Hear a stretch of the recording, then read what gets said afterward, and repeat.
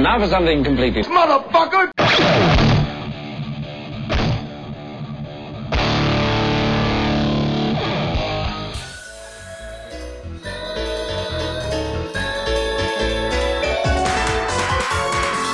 Episodio 17.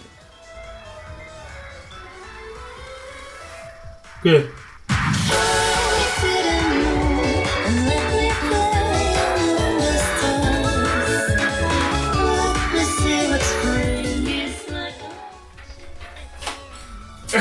Ruido de papeles de fondo. Espera, dale otra vez. No, graba ya y lo cortas. Ah, es verdad. Es que, joder, quiero... Y a lo mejor algo de esto es pepitas de oro. Quiero enrollar el yo-yo. Quiero jugar al yo-yo mientras grabamos. Sí, que pues juega con mi yo-yo. Bueno, ¿cuánto tiempo ha pasado desde la última vez? Un montón. Un mes. Porque somos les unos dimos pavos. así 2 seguidos, Claro. para que se mal acostumbraran. Yo lo dije, ¿te acuerdas que lo dije? Sí. Y tú más seguidos que lo querías sacar. Sí, yo más seguidos todavía. Si tú hubieras sacado uno y después jaca, Y si los hubiéramos sacado todavía más seguidos, más tiempo hubiésemos tardado, que En es lo grabar. que dije yo. en grabar el siguiente. Y además les dimos tiempo para que tú dijeras, no, para que los escuchen y nos comenten. ¡Mierda! Porque nadie ha comentado. No, poca gente. Así que esta vez no vamos a comentar los comentarios. Porque sí. somos así de cabrones. Sí, porque me divierto metiendo con la gente. Sí, es lo más divertido. Hemos dicho bienvenidos ya. ¡A todos! Una vez más. Sí, a lo hemos dicho. a este vuestro podcast, Yo soy Jaumo. Madafaka. Y yo soy el que no es Jaume. Pustife. El que sabe decir X y el que sabe hablar. Y el que es medio inglés, nadie puede ser perfecto. Ay. Ay, venga. ¿Qué hacemos? A ver. Comentarios. Pasamos a los Sí, comentarios. sí, Pero sí. vamos a hacer un resumen de lo que vamos a hablar, ¿no? Porque este podcast va a ser... Vamos a hablar de cosas. Gracias por tu aportación. Pues ¿de qué vamos a hablar? ¿Tonton Nabo? Es que vamos... Pues hoy vamos a hablar diferente. Sí, vamos a hablar un poco menos de videojuegos y un poco más de cómics. ¿Por qué? Porque hemos jugado pocos videojuegos, Y has leído... y he leído más cómics. Aunque Y hemos jugado pocos videojuegos porque estamos ocupados como subnormales. Aunque va a ser un comentario raro de cómics, porque vamos a comentar uno que sí que se... O sea, Vamos a hacer un debate entre tú y yo. Vamos a hacer un debate. vamos a hacer un debate. Un debate, venga. Sí, ¿qué es mejor, Sandman o Watchmen? No, porque queremos que dure menos de 7 horas y no acabar a hostias. Pero bueno, vamos a comentar el cómic que he leído, que voy a recomendar, y después una cosa que tengo, como cuando me pegó el puntazo del ritmo en los cómics japoneses, pues algo por el estilo. Vale. Me parece bien. Con que me dejen jugar al yo-yo. Cago en Dios, me estás poniendo puto nervioso con eso. ¿Pasamos a los comentarios? Pasamos a los comentarios. Venga, vamos a hablar Habla. Habla.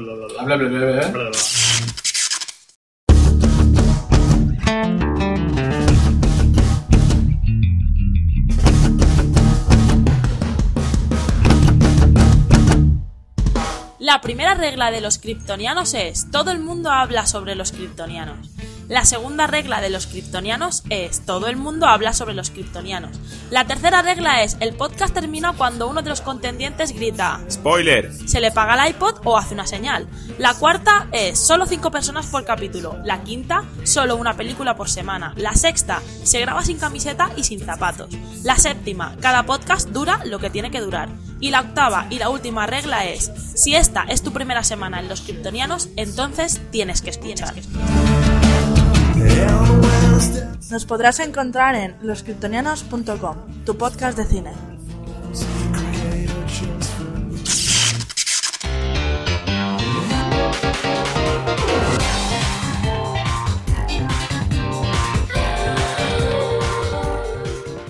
Comentarios. Bueno, Vamos estos a, son los... vamos a comentar los comentarios del... Eso, ya lo hemos dicho como 3 veces y es súper chulo. Calla, cojones. Que los del crossover que hicimos con Comando al Suprimir. ¿Mm? Eso. Pues eso, el que vamos a comentario comentarlo, de sí. esos, porque no eso los comentamos. no los comentamos. No Pero, los de hecho, comentamos. no los comentamos, pero tú cruzaste un par de comentarios con Arocena y con Juanjo, me parece. Yo qué sé. Y si los hemos comentado, pues los volvemos a comentar y todo el mundo... Sí, bueno... No, es mentira, sabemos que no los hemos contado. A ver... Primer comentario, Pollo Muerto. Pollo muerto, lo estoy escuchando. Vale. y que el skin de GoldenEye para Wii se puede cambiar entre 8 agentes 007, incluyendo el original y el nuevo. Es decir, puso este comentario para daros en la face. Sí, porque creo que no nos documentamos. No, creo que tanto Juanjo como tú dijisteis que no, que, oh Dios mío, el GoldenEye no se puede cambiar de tal. Y, yo lo dije, Yo qué sé, no me acuerdo. O fue José. José, ya le estás cagando. Como no puede defenderse, pues fue José, coño. Claro. Ahora tendremos 40 comentarios de José. Es que no fui yo, lo tengo grabado. Yo, coño, claro que está grabado. O sea... No, que luego no será boicot en las jornadas.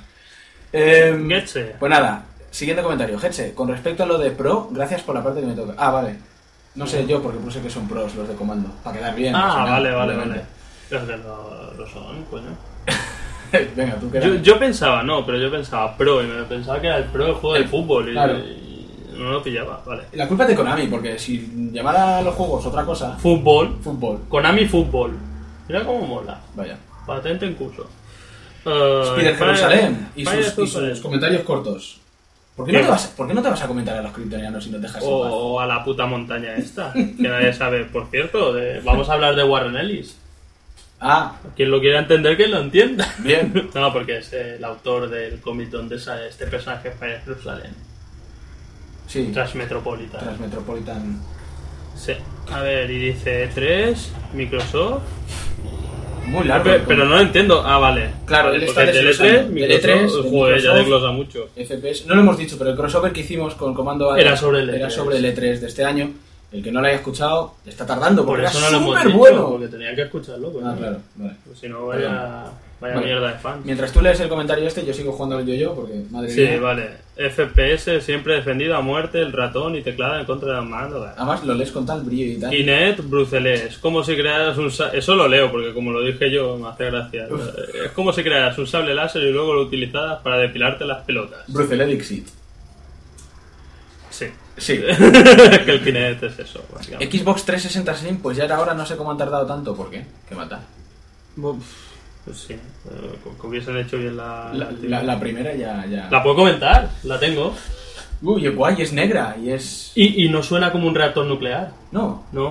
Ni está fundiendo el mueble. Se está como quitando el hollín de la antigua. Nintendo a su rollo, como siempre, pero su rollo es el que mola. Claro. Porque su rollo es el dinero. O sea. Y es el mejor rollo que hay. Básicamente nos está comentando comentando el E3. El E3 punto a punto. Sí, hizo el E3 ya. Como me jodas el yo-yo, vamos a tener un fucking problema. Porque no tiene podcast propio. Hazte un podcast, Spider Jerusalén. Podcast con trozos de cogiendo sonido y sonaría como el podcast de Max Headroom. ¿Cómo se llama?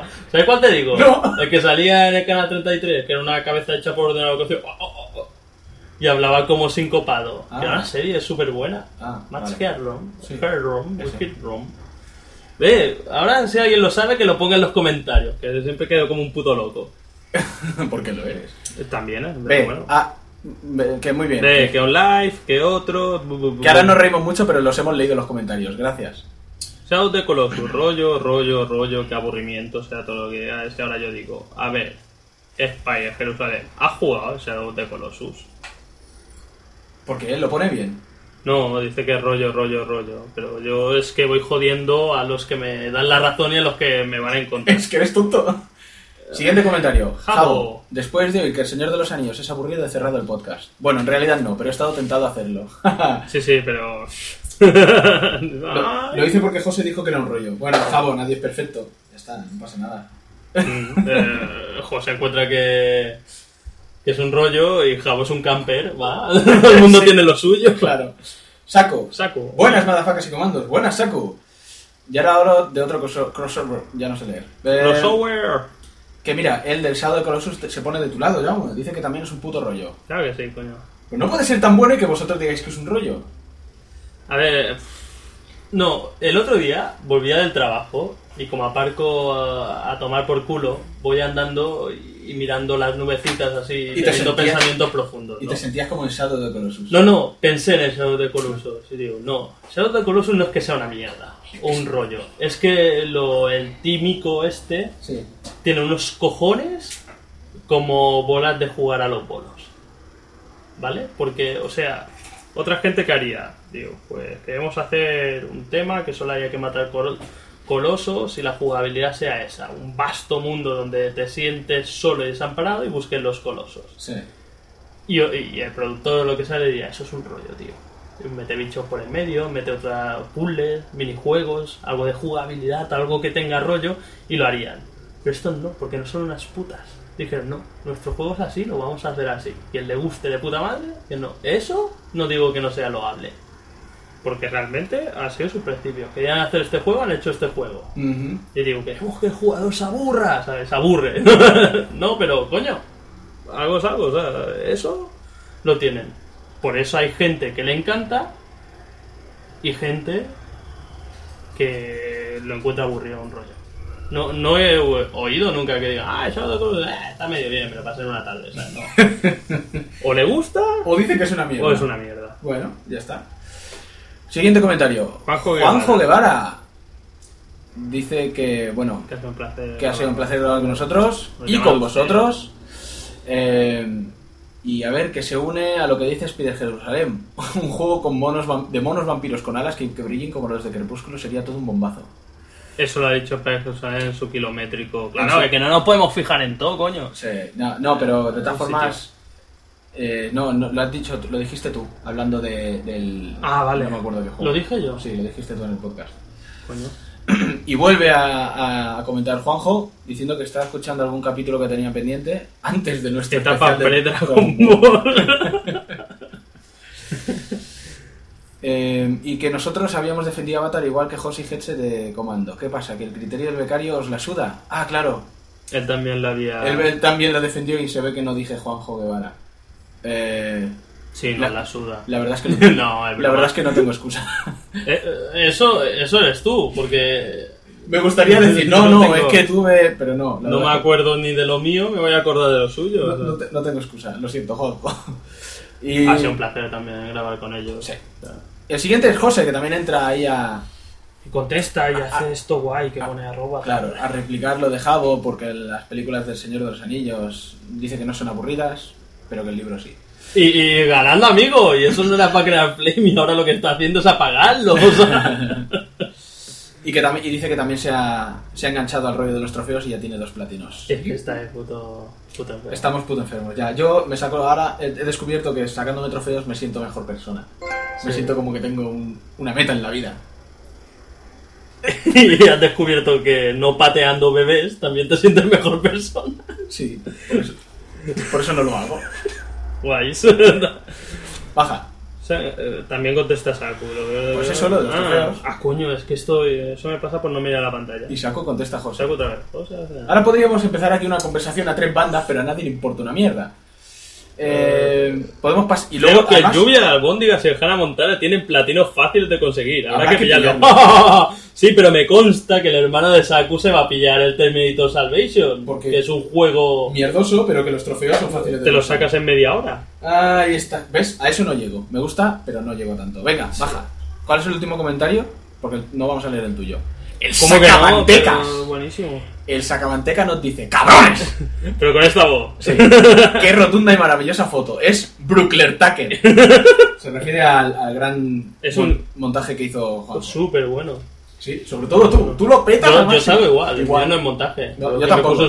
Me puso el sombrero por Photoshop. Yo se puso más rubio. Me puso más rubio. Mechas. Pero soy igual. Pero más o menos. ¡Es verdad! Vale. Y hasta aquí los comentarios del episodio del crossover. Muchas gracias a todos. Sí, no me cansaré de dar las gracias para los 4 que comentan, los 4... Yo no voy a decir mi frase muletilla de los comentarios porque aún no hemos acabado. Hay más. Hay más. Luego la dirá. Y ahora los comentarios del episodio del Demon's Souls, o del anterior, del 16, por un puñado de almas. Jabo, que dice, bueno, comenta algo del God of War que yo dije, lo de la cámara, que es verdad.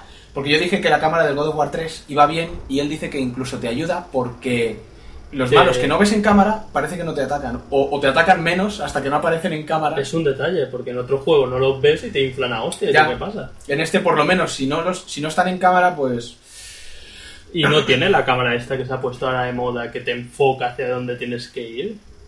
Sí, ya lo dijiste. Ya lo dije. Vale, pero no cuentas con que tenga una memoria de mierda, ¿vale? Era para asegurarme. Sí, lo dije, me quejé, porque es una de las cosas críticas. Es como cuando llegas a un puzzle que es fácil y encima te hace... y una música. Es como decir, mira, como si no fueras suficientemente yamcha por jugar en fácil o en normal, encima te lo pongo más fácil todavía. Sí, sí. Pues si eres del sector inútil. Bender. ¿Cuántos podcasts seguidos? Increíble. ¿Ves cómo se mala costura? Sí. El Red Dead Redemption tiene muy buena pinta. Digo, es que es bueno. Siguiente comentario. Cactus, tío. Y pone, me hace especial ilusión el God of War. Punto. Gracias por tu comentario. Ha molado, gracias. Y espero que te lo hayas pillado y te haya gustado. Porque el God of War lo mola, ¿eh? Y el último comentario es de Rackham. Nuevo oyente. O nuevo oyente o es alguien que se está cambiando el nick solo porque le da vergüenza que se sepa que nos escuchamos. O sea, que sepa que nos escucha. Que nos escucha. Vale. Sí. Igual, yo te he entendido. Dice que también se ha pasado el portal hace poco y que le ha encantado. Que le recordó salvando las licencias a la película Q. No sé por qué. Pues sí, tiene el rollo. Hombre, yo creo que lo que le recuerda porque estás encerrado. Estás en un sitio, no sabes por qué, no sabes dónde va. No te explican mucha cosa. Los God of War nunca le han gustado y el Valkyria Chronicles ha escuchado buenas críticas, pero ¿se lo recomendaríamos a alguien que no le apasionan los JRPG? Sí, porque no es un JRPG. No, es estrategia. Es como un Ogre Tactics o un Final Fantasy Tactics o incluso el Advance Wars de la Nintendo DS Game Boy Advance que sacaron. Es una cosa así, ¿no? O sea, tiene algunos puntos de RPG porque ahora todo lo que es subir nivel es RPG y cambios de equipo y tal, pero no. O sea, a mí no me gustan los JRPG. Algunos me gustan, pero por norma general los encuentro un poco coñazos. Es que un JRPG realmente es el personaje andando por el mundo con el guión más o menos pasteloso, amoroso.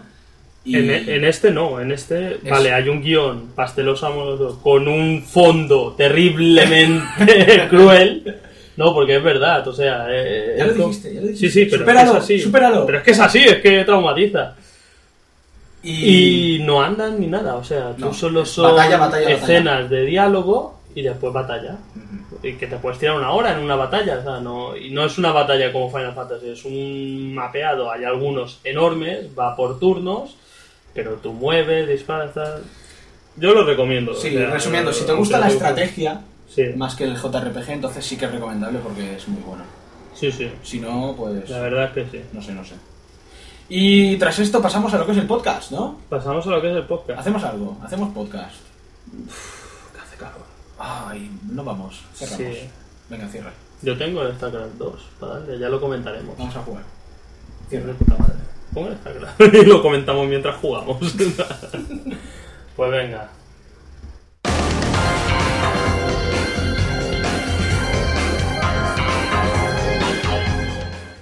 Para con el puto yo-yo. No, me gusta jugar. Venga, sigamos. No, me pone nerviosa. Además, estás pegando en el suelo. ¿Para qué? Te voy a poner a ti en el suelo y te voy a dar con el yo-yo en los cojones a ver si te gusta. Que no, le pego al suelo. Lanzamientos. Venga, lanzamientos. O demos o lo que sea. Porque no son lanzamientos, será un futuro lanzamiento. Son previews. Venga, Kane Lynch 2. Kane Lynch 2. De Square Enix, Y hay 2. Hombre, porque... Hay 2. Principalmente de Eidos, que lo compró Square Enix. No es de rol, No. Hubiese molado que es un juego así, rollo. Una colegas movie, no me sale cómo se dice en inglés. Las películas estas de colegas, me sale Danvas Movie, pero sé seguro que no es. ¿Tiene algún nombre eso? Sí. ¿Cómo se dice colega? Friend Movie. Friend es colega. Buddy Movie. Mira lo que dejo. Además parece una canción de los Beastie Boys. Buddy Movie. Pues bueno, es como una película. Viene a ser el guión de una película de esta, pero súper pasado de rosca. El primero. Ahora molaría que fueran y cogiese al Nomura no sé qué, que hace los diseños y dice, ¡ay, estos no son lo suficientemente andrógenos! No, Nomura es el del sonido, pero... Ya me entiendes. Espera, pero yo soy un hombre de etiquetas. Me gusta ponerle etiqueta a todo. ¿Este juego qué es? Este juego es un shooter en tercera persona. Vale. Es un Gears of War. ¿Como el Gears of War? Sí, ahora todos son como el Gears of War. También he tenido el placer de jugar a la demo del primer juego. Y bueno, lo que comentan Y por la demo, o sea, era un juego que en planteamiento y viendo vídeos digo, hostia, este juego me lo tengo que pillar el primero, digo, tiene que ser de puta madre. Pero Y no después te lo todas pillas. las críticas fueron terrible y la demo fue terrible, ¿sabes? Y digo, hostia, ¿este juego qué pasa? ¿No te gustó? No, tenía un control raro, pero no sé, no me molaba. Pero era un juego muy enfocado al cooperativo, que por eso también dice, hostia, qué guay. Que es de un tío, ex mercenario y su colega esquizofrénico, ¿no? Decían, pues ahora han sacado la segunda parte, ¿vale? Como debéis saber, nosotros desde aquí apoyamos el cooperativo. Y la esquizofrenia, no es broma. Medicada. Sí, así mola. Pues la segunda parte tiene una cosa muy, muy curiosa que digo, hostia, qué guay. Porque he empezado a probarla, ¿no? Aparte de que han mejorado bastante el control, aunque sigue siendo un poco brusco, tiene su porqué. O sea, porque nada más empezar la demo digo, ¡oh, me sangran los ojos! ¿Pero qué mierda de gráficos son estos? O sea, se ve como un vídeo de YouTube. Ajá. O un vídeo de las noticias, pero es aposta. Ah. Es como si estuviese grabado como un documental de las noticias, o sea, cuando hay una explosión grande, como petardea la pantalla y la luz, solo se ve la luz como muy... Cuando la miras por una lente sucia, ¿no? Cuando corren, que sprintan, se mueve la cámara detrás como si tuviesen el cámara corriendo con la cámara. Que digo, al menos eso lo tiene original, ¿sabes? Chulo. Y la demo tiene buena pinta, habrá que probarlo más. Prefería cuando jugabas con el yo-yo y no hacías como la puta vaca mugiente, ¿sabes? Es para darle énfasis a tus palabras. Como no has jugado, dices, bueno, te creo, o sea, te hubiese dicho que es la tercera parte del Mario Galaxy y digo, qué guay, que le han puesto un 2. Sale Bowser. ¿Puedo probarla? ¿Está en PSN, en Xbox Live? Está en PSN y en Xbox Live. Ah, vale. Puedes probarla y puedes probarla. Ah, pero es verdad, ahora puedo... Pues... no sé, probarla, es gratis. Es gratis, es una demo. Nosotros lo pillaremos. Comentamos demos porque somos pobres. Ya, pero ¿y por qué no ha salido? Aún no ha salido. Ya, vale. Pero la gente ya se Pero puede no lo bajar compraremos a lo mejor. Pero bueno, es curioso para ver el enfoque ese que le han dado. Además en Shanghái en cantidad de chinos, matas chinos, eso mola, coño. O sea, con una escopeta, pum, pum, pum. Y puedes coger chinos inocentes y llevarlo, es muy violento. Muy violento. Aquí, Sí. Desde aquí apoyamos también la violencia. Además sale cuando te pasas, lo típico cuando te pasas la violencia con chinos, cuidado, no, coño, qué mal rollo. Siempre nos metemos con gente, Christopher, eres tú que me obligas a crearme enemigo. No, nos caen bien los chinos. Hay, o sea, un vídeo al final de cuando te lo pasas, ¿no? Y sale un trozo Cuando te pasas la demo. Cuando te pasas la demo, cuando acaba, sale un vídeo en el juego, verás todas vale. estas cosas guays, ¿sabes? Vale. Y ponen el vídeo de God of War, ¿te imaginas? Y, ¡oh, Dios, cómo mola! El juego entero. Y sale, o sea, un rollo que me pareció curioso, ¿no? Que entras como en un sitio que vas a buscar a una prostituta, yo la llamo prostituta porque era una tía follando, y digo, será una prostituta. Bien. Y la tía está desnuda, ¿no? Pero pixelada, como lo que estamos diciendo en las noticias. Sí. Y sale la tía corriendo por la calle y ves el culo pixelado y el otro detrás digo, ¡pero aquí, gilipollas! ¿Dónde va? O sea que será un juego igual no apto para Menores. menores. O pervertidos como nosotros. O que esté el padre ahí, digo, ¿qué le compró? ¿Es Rec 4 o Karen Lynch 2? Dog Days. Pues sí, Dog Days es la coletilla. Dog Days. Es más, días de Días de perros. Vale, pues podemos pasar a dentro del mismo bloque. Porque básicamente son avances de juegos que ya han salido, pero que no hemos terminado y que igual ni siquiera terminamos, ¿verdad? Además los puedo comentar a la vez, porque en el fondo son lo mismo, son el mismo tipo de juego. Yakuza 3 y Final Fantasy 13 es el mismo tipo de juego en el fondo. En el fondo sí. Pues entonces, En el fondo hay niveles. ¿por qué el Yakuza 3 es Hay bueno? niveles, en el Final Fantasy no hay niveles, yo no los he visto. Entonces, ¿por qué el Final Fantasy es malo y el Yakuza 3 es bueno? Misterios de la vida. Sí, es el mismo tipo No hay de- ningún misterio, porque Final Fantasy es un rollo y el Yakuza 3, 2 días que he jugado, 2 días que me he quedado hasta la 1 jugando, que después voy al trabajo como un zombie, Joder, ¿sabes? eso también me pasa a mí. Y eso que son... ¿Por cuál empezamos? Pues por el Final Fantasy XIII. Final Fantasy XIII... De Square, que todo el mundo ya debe... Sí, todo el mundo raja mal. Final Fantasy XIII de Konami, no. Yo no voy a rajar mal de Final Fantasy XIII. Porque lo que he jugado... es el principio, que vale, que haces un tutorial igual de 1 hora y media. Pero ¿cuánto tiempo Sí. de principio llevas? Un par de horas. Un par de horas buenas, ¿no? Un par de horas buenas. Un par de aquí, de Mallorca, que O sea igual que son 4 igual horas. son 4 horas. Sí. Vale. Bueno, vale. y ahora han empezado a darme instrucciones de cómo subir de nivel y de cómo hacer magias. Hasta ahora he estado luchando, apretando el botón X Ya, como un compulsivo. Ya. Es que a mí me preocupa que verte en mi casa jugar a Final Fantasy XIII con la frente y una mano. Porque estaba tumbado, pero es que se puede jugar con la frente y una mano. O sea, os voy a explicar cómo. O sea, solo hace falta una mano porque solo hay que darle al X y consigues 5 estrellas en todos los combates del principio.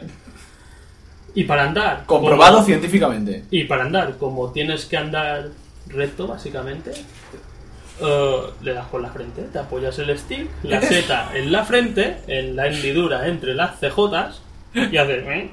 Y con la otra mano, yo qué sé, puedes comer quicos, rascarte los huevos, quitarte pelusas del ombligo, cosas mucho más divertidas que jugar a Final Fantasy XIII con las dos manos. Es increíble, ¿eh? Es el primer juego que te deja hacer otras cosas. Sí, y más cosas que me va a dejar hacer, porque dices, pero lo has probado. Ahora me dirán, lo has probado poco, tal. Sí, pero es que no me hace ganas probarlo más.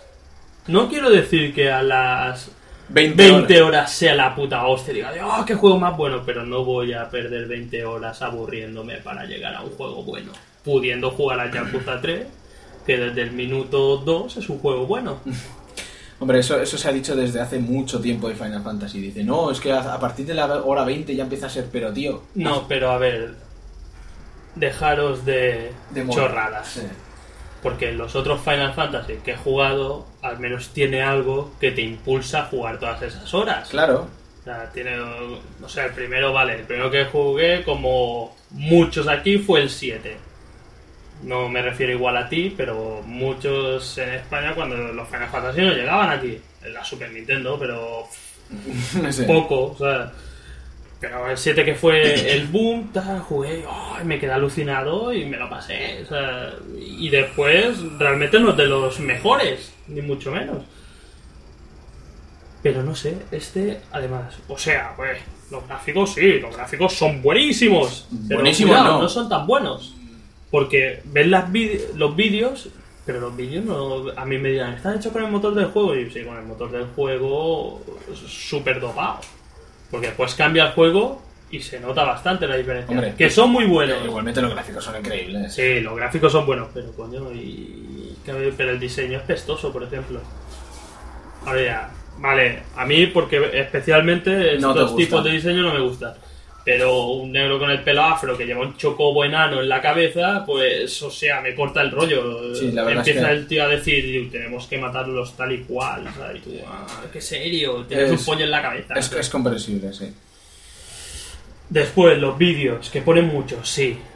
No me importaría si pusieran muchos. Buenos. Y son buenos, tienen unas coreografías súper chulas, pero es solo eso. Te ponen vídeos para poner coreografías chulas. Y no explica nada. Y te ponen, los falsos y no sé qué. ¿Lo explicarás luego? Vale. Pero explícame algo. Es que al principio no sabía por qué estoy corriendo aquí. ¿Qué pasa? Y te explican cosas como si ya las supieras. Y digo, vale, ahora ya, coño, métete en la base de datos como el Mass Effect. Porque él te va diciendo, la base de datos se ha actualizado. Claro, ahí te metes y te explica toda la puta historia de su puta madre y las sábanas sagradas, ¿sabes? Pero coño, entonces ¿para qué pones 500.000 vídeos? Claro. O sea, explica algo. O sea, lo suyo es que la base de datos, como en el Mass Effect, sea un anexo. Sea un anexo. En el Mass Effect te enterabas de la historia sin leer un puto anexo de la base de datos. Pero ahí estaban. Pero al principio vas de fotobólido, que después igual te empiezan a explicar algo, sí, o te lo imaginas, o te lo inventas y en tu cabeza es mejor. Digo, claro, estoy matando todo esto porque me quiero follar a todas estas tías buenas japonesas. Claro, y sigues avanzando. Y ese guión te vale para... Y a mí me basta. O no, porque no sé. Yo no vamos a hacer review, porque yo por lo menos no me lo voy a pasar. Ya lo hace Comando, me parece, ¿no? Sí. Bueno, no lo sé, porque yo vi a José jugando, no sé si debería revelar esto porque igual es un spoiler de su podcast, pero bueno, vi a José jugando y le mandé un mensaje. Yo lo veía mucho, igual. ¿Qué tal? Y me respondió así: una puta mierda, estoy jugando solo para comentarlo. Que por cierto, ahora José también está jugando al Yakuza 3. Sí, es cierto. Pues que diga a ver qué opina, a ver cuál es mejor. Hombre, me parece que va a decir lo mismo que tú. El Yakuza 3 tiene peores gráficos. Es de Sega. Y ya está, y párate. O sea, de Sega y el CS1 Team este. Sí, el típico, ¿no? Sí. ¿Qué? Es la hostia. La hostia. La hostia. Además, tiene una cosa buena, que te ofrece resúmenes como en episodios anteriores de como 1 hora de los 2 anteriores Yakuza. Claro. Porque realmente empieza donde acaba el 2. Así tal cual, bla bla. Sí, es como el epílogo, empieza con el epílogo del 2. Ajá. Que vas a un cementerio a ver una movida. Está bien que lo ponga porque yo había jugado al 1, pero el 2 lo sacaron cuando ya yo por lo menos tenía la Xbox y la PlayStation 3. Digo, ahora no me voy a poner a jugar un juego de Play 2 porque hay gente que lo hace como tú, pero a mí me sangrarían los ojos. Pero bueno, del 1 al 3 han mejorado cosas, pero en el fondo sigue siendo el mismo juego. El mismo juego que ya era bueno cuando sacaron el 1. Y realmente dices, o sea, vas haciendo misiones principales, misiones secundarias, vas subiendo de nivel. ¿Te tiras la vida haciendo misiones secundarias? Sí, pero porque son variadas y molan. Ojo, no estoy Además, criticando. son unas misiones secundarias que a mí, por lo menos lo que me pasa es que vas corriendo por las calles japonesas. Ahora en este han introducido Okinawa, vas a Ryukyu, es en Okinawa y vas con una camiseta hawaiana. Con camisa hawaiana de flores y pantalones de Yakuza de pinzas. ¿Sabes? Que lo guay, es que sale un momento que sale cortando leña con pantalones de pinzas. Así que, ¿cómo no ha de molar? ¿Cómo no puede petarlo más? Pues el tema es que vas andando porque dices, hostia, tengo que hacer la importante misión principal que es llevar comida para el perro que está intentando domesticar una de las huérfanas de mi orfanato. Y vas cegado, pero hay comida para el perro. Y ves a una ancianita, ay, ayúdame, joven, y no puedo dejar a esta ancianita aquí. Y vas porque son misiones que no te enredan a ir a buscar, yo qué sé, 15 flores silvestres. Vengo a decir, no son misiones de estas tediosas de recolección o lo que sea. A lo mejor es que la viejecita la está puteando un pandillero, le metes una paliza y venga, otra cosa mariposa. No son misiones secundarias tan interesantes como recoger banderas por todos los putos tejados de Italia. No son tan interesantes como esas. Porque me mató en el 2 y digo, hay cosas más interesantes, recoger plumas. Es diferente, son plumas. ¡Claro! Pues eso, no sé, a mí me engancha. El uno no era en Italia, es igual. O sea, me engancha porque estás así y dices, hostia, voy a hacer las movidas estas. Y después te dan, pues, una llave para ir a un sitio. Y digo, coño, ahora ya que tengo la llave, ya al sitio este a buscarlo. Y después te encuentras otra cosa, y otra cosa, y otra cosa, y así estás hasta que la novia está dormida en el sofá y tú a la 1 de la mañana, mañana tengo que trabajar, maldita con los ojos sea. inyectados en sangre. Y después las luchas, porque, o sea, las peleas, tú vas por la calle, ¿no? Y te sale un macarra que dice, dame la cartera, que me tengo que ir de putas. Palabras textuales, no dice me tengo que ir de putas. Pero going to prostitutes, no. Dice, es buena esa, no se dice así en inglés. Sí, controló un montón. No, dice, tengo que ir a una casa de estas de hosts japonesas, ¿no? Básicamente. Y tú dices, pues no te doy la cartera, y en vez de la cartera te voy a hinchar a hostias. Y lo hincha a hostias después súper japonés dice, ay, disculpe, no sabía que me podía hinchar a hostias. Eres un puto desgraciado, o sea, que si soy un viejo me matan, ¿no? Y el guión, este hombre es un yakuza, ¿no? Sí. O sea, el guión es complicado. Es un guión elaborado, o sea, hay una trama política detrás, de momento lo que he jugado, pero en los anteriores era como, salía como giro. O sea, no es que sea un yakuza, es que es el ex jefe de uno de los mayores clanes de Japón. O sea, porque su padre era el jefe, en el primero lo matan, después tal... Pero vas de medio bueno, o sea, vas realmente porque vas ayudando a huérfanos y ayudando a viejecitas, no me jodas. O sea, aquí los yakuza, o sea, él se está quitando. Se está quitando. Lo que siempre vuelve. Se ha quitado. Pero bueno, aquí los Yakuza los presenta como el concepto idealizado de Yakuza, ¿no? Vale, hacen negocios ilegales, manejan mucho dinero, pero especulan con inmobiliarias. Matan gente. Controlan, sí, pero aquí son como una especie de samuráis modernos, ¿no? Vale. Realmente no sale un Yakuza de controla tu negocio de prostitución y tú currando las putas ahí como un chulo. ¿Y el guionista no será Ryoichi Kegami? No, pero lo gracioso es que, por ejemplo, cuanto más altos en el escalafón, son más parecidos a hombres de negocio y menos a macarras de barrio. Los que son así los chungos son los de las familias pequeñas que te encuentras por la calle. Después los mayores pasan de eso, ¿no? Hacen como sus negocios y sus Están por encima. Claro que sí. Y además, o sea, Final Fantasy, también ahora en el Final Fantasy este nuevo, por lo menos lo que he jugado, ves a los enemigos. Que eso ya me mola, porque no hay nada que me saque más de mis casillas y me ponga más nervioso que vas andando y haces cada 5 segundos además. Sí. Pues este lo ves, como en el Yakuza también lo ves a un tío para te hace pero si te hace y tú empiezas a correr y no te pilla, no hay movida. Pero claro, ahí te ven, te ataca y tú te preparas en el Final Fantasy todo guay y después hacen movimientos tan espectaculares como darle al X y elegir Auto Battle, porque además tiene un botón que es Auto Battle y te lucha solo y es mejor que elegirlo, porque eligiéndolo tarda más y hace menos daño. Pues le das Auto Battle y el muñeco hace eso, sí, hace una virguería, le da así con la espada cruzada de... Yakuza no, el Yakuza lo que hace es lo que hace, o sea, las luchas son rollo beat'em up. Sí. O sea, X, triángulo. Y además contundentes, porque da unas hostias, porque... ¿Batman? Pues las de Batman eran muy contundentes, pero estas es que como te brilla, es como una especie de Kenshiro dando hostias. Porque además me mata, porque dice, bueno, no quiero problemas con vosotros porque sois unos jovenzuelos sin educación, así que os enseñaré educación, ¿no? Y dice, le va a dar. Y ves que le está dando, le coge de los pelos y le da con el cráneo en una barra de hierro, ¡crac, crac, crac! Después dices, vaya uso de la fuerza desproporcionado. Hombre, yo recuerdo que jugué a la demo en su momento y las peleas me gustaron. Sí, además cogías armas de aquí para... Sí, o sea, armas, te puedes equipar armas también. O sillas, o garrotes, o lo que sea. Además, cualquier juego en el que puedas manejar nunchakus es bueno, coño. Porque te enseñan a manejar nunchakus y te dan unas palizas. Y el estilo de juego es una especie de... Es eso, es una especie de juego de rol japonés, pero los combates son... beat'em up. Y hay trozos que, por ejemplo, entras en una casa de una familia rival y no hay transición. No hay, o sea, todo el momento que estás en la casa es una lucha continua, ¿no? Da la impresión de que es un poco callejero rollo GTA, pero no. No, para nada, no.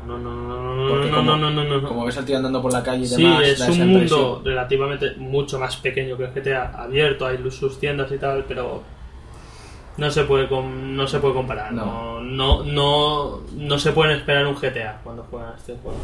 Yo, cuando compré el primero, me esperaba un GTA. Y no, pero me gustó. O sea, realmente encontré que la idea más chula es es como un guión. Igual te lleva más por el camino, te puedes despistar entre misión y misión, pero no sé, mantiene el interés, ¿no? Es para probarlo. Aunque no tenga esos gráficos súper punteros, que luego al fin y al cabo... No, que no son malos los gráficos. No, yo no digo nada, pero es que hay gente que dice... Uy, no, pero bueno, y tiene unas animaciones igual para alguna cosa... Ay, los gráficos. Se llaman putas de los gráficos. Sí, al Spectrum tenías que haber jugado. Y ahora iba a decir...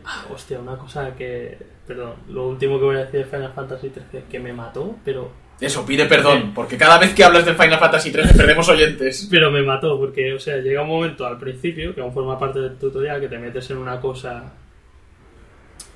que llevan lo que entendí como unas naves que no sé qué es, una cosa que no sé qué es, como una especie de templo que llevan colgado de unos helicópteros, no sé para qué te metes, no sé qué hay dentro, hay un falci, no sé lo que es un falci, pero bueno, te cuesta que te metes ahí, ¿no?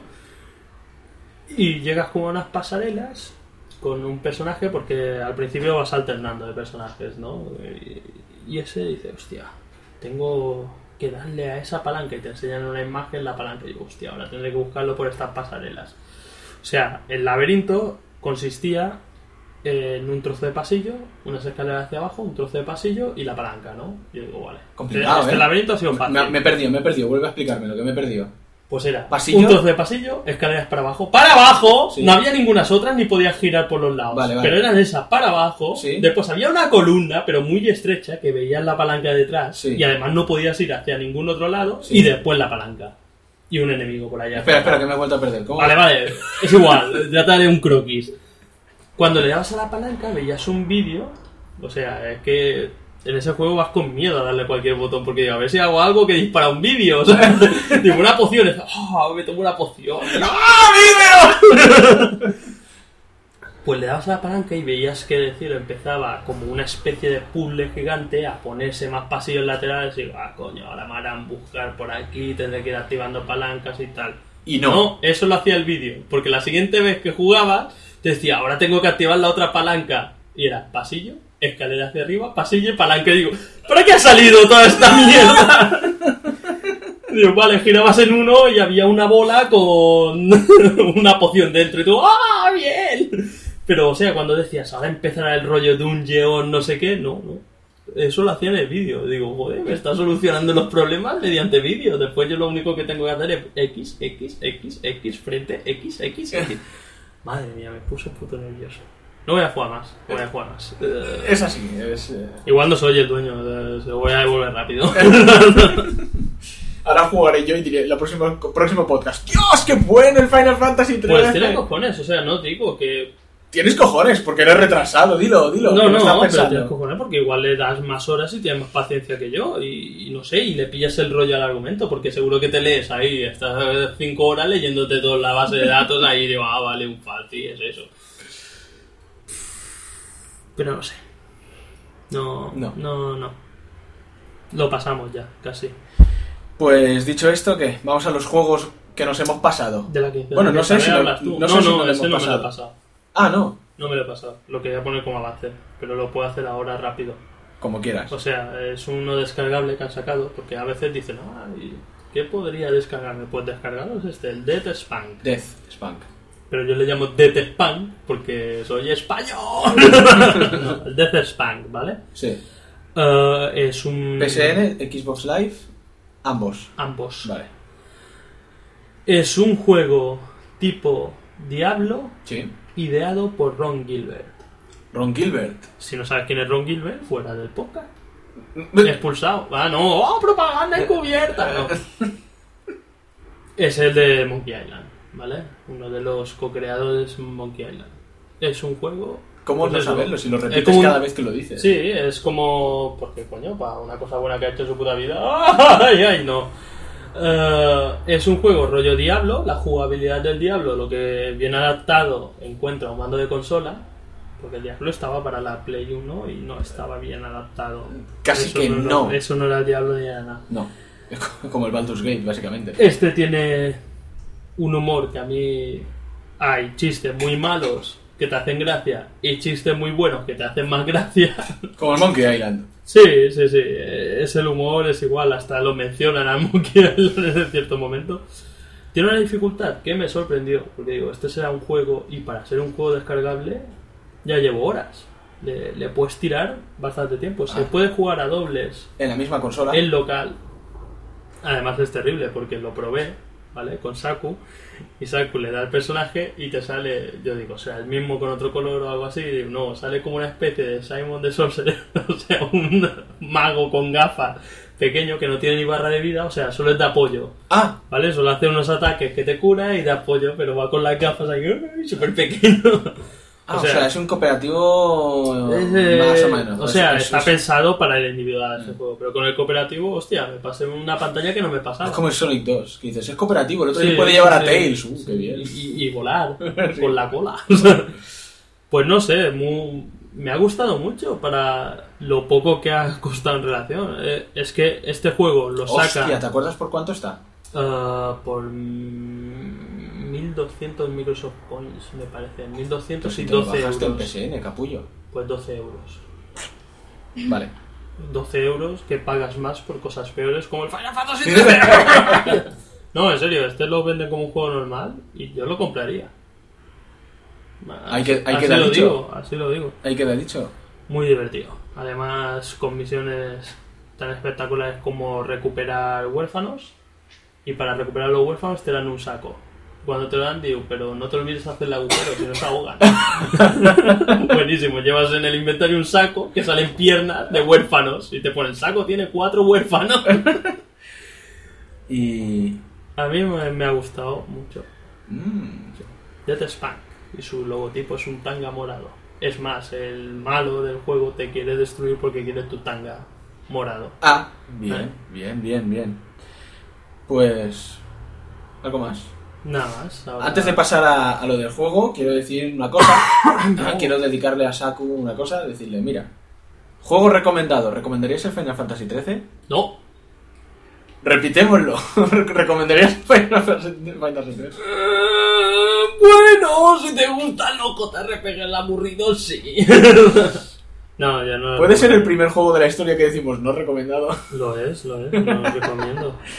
Vale, venga. Ahora sí podemos pasar a lo del juego. ¿A qué? Si eres tú. Ya, pero yo qué sé. Vale.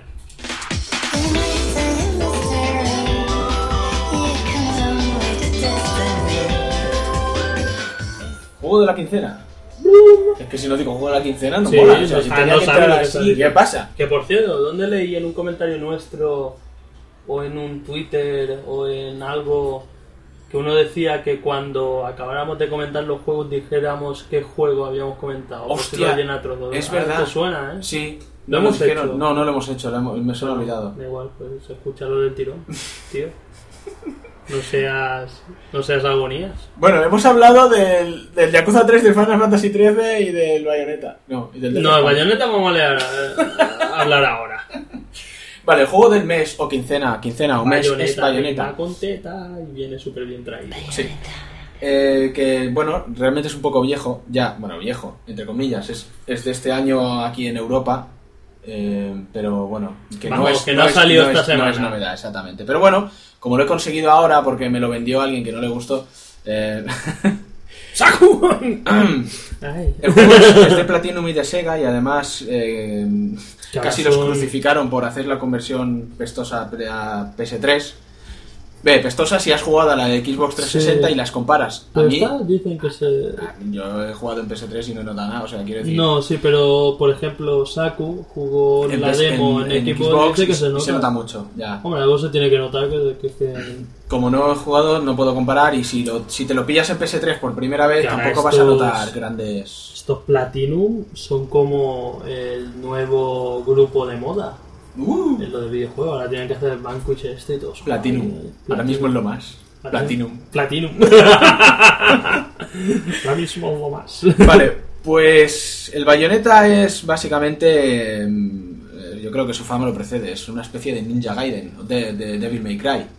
Más Ninja Gaiden Devil May Cry que God of War, desde luego, es un... ¿Cómo se llama esta cosa? Un beat'em up. No, un beat'em up no. Es un hack and slash. Hack and slash. ¿Y por qué es hack? Hack and slash, porque es corta y parte y desguaza vale. Y... Hack, me imaginaba otra cosa, tío. ¿Piratear? No es ese hack. No es ese... No.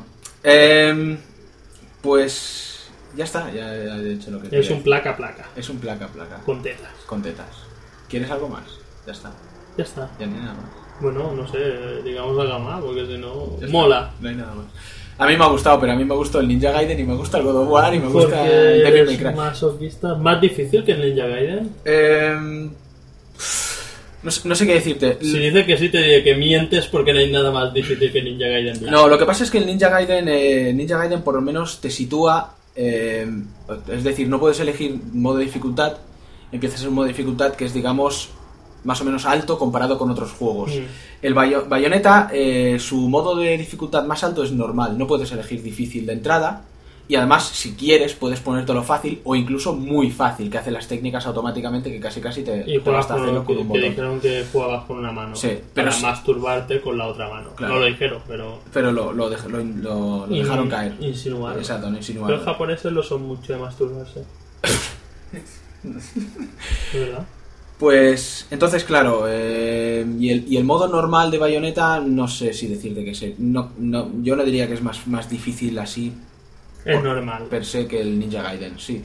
Es difícil, es más difícil que el God of War 3, por ejemplo, que para jugar en normal o fácil tienes que ser un yancha directamente.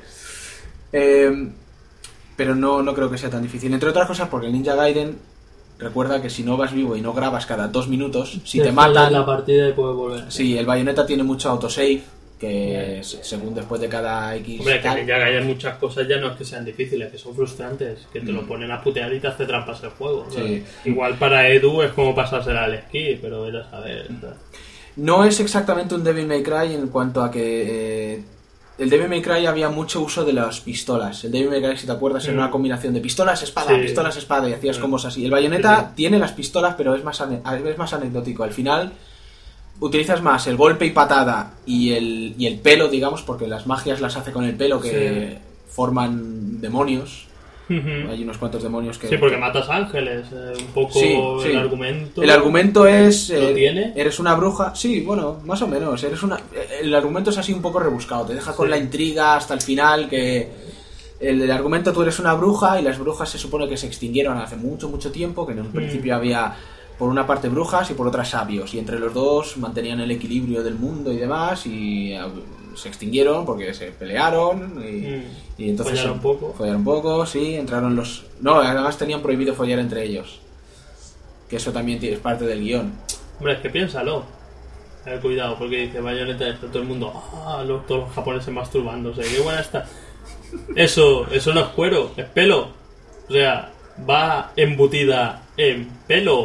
Imagínate película porno imagen real de una tía que va embutida en pelo. No, o sea, Leon Kunidingu, no estás escupiendo, es que te ahogas directamente. No, pero es diferente porque ella puede hacer que el pelo le desaparezca, o sea, hace y el pelo se va mientras tú vas. Eso está bien, ahí ya me empieza. ¿Ves?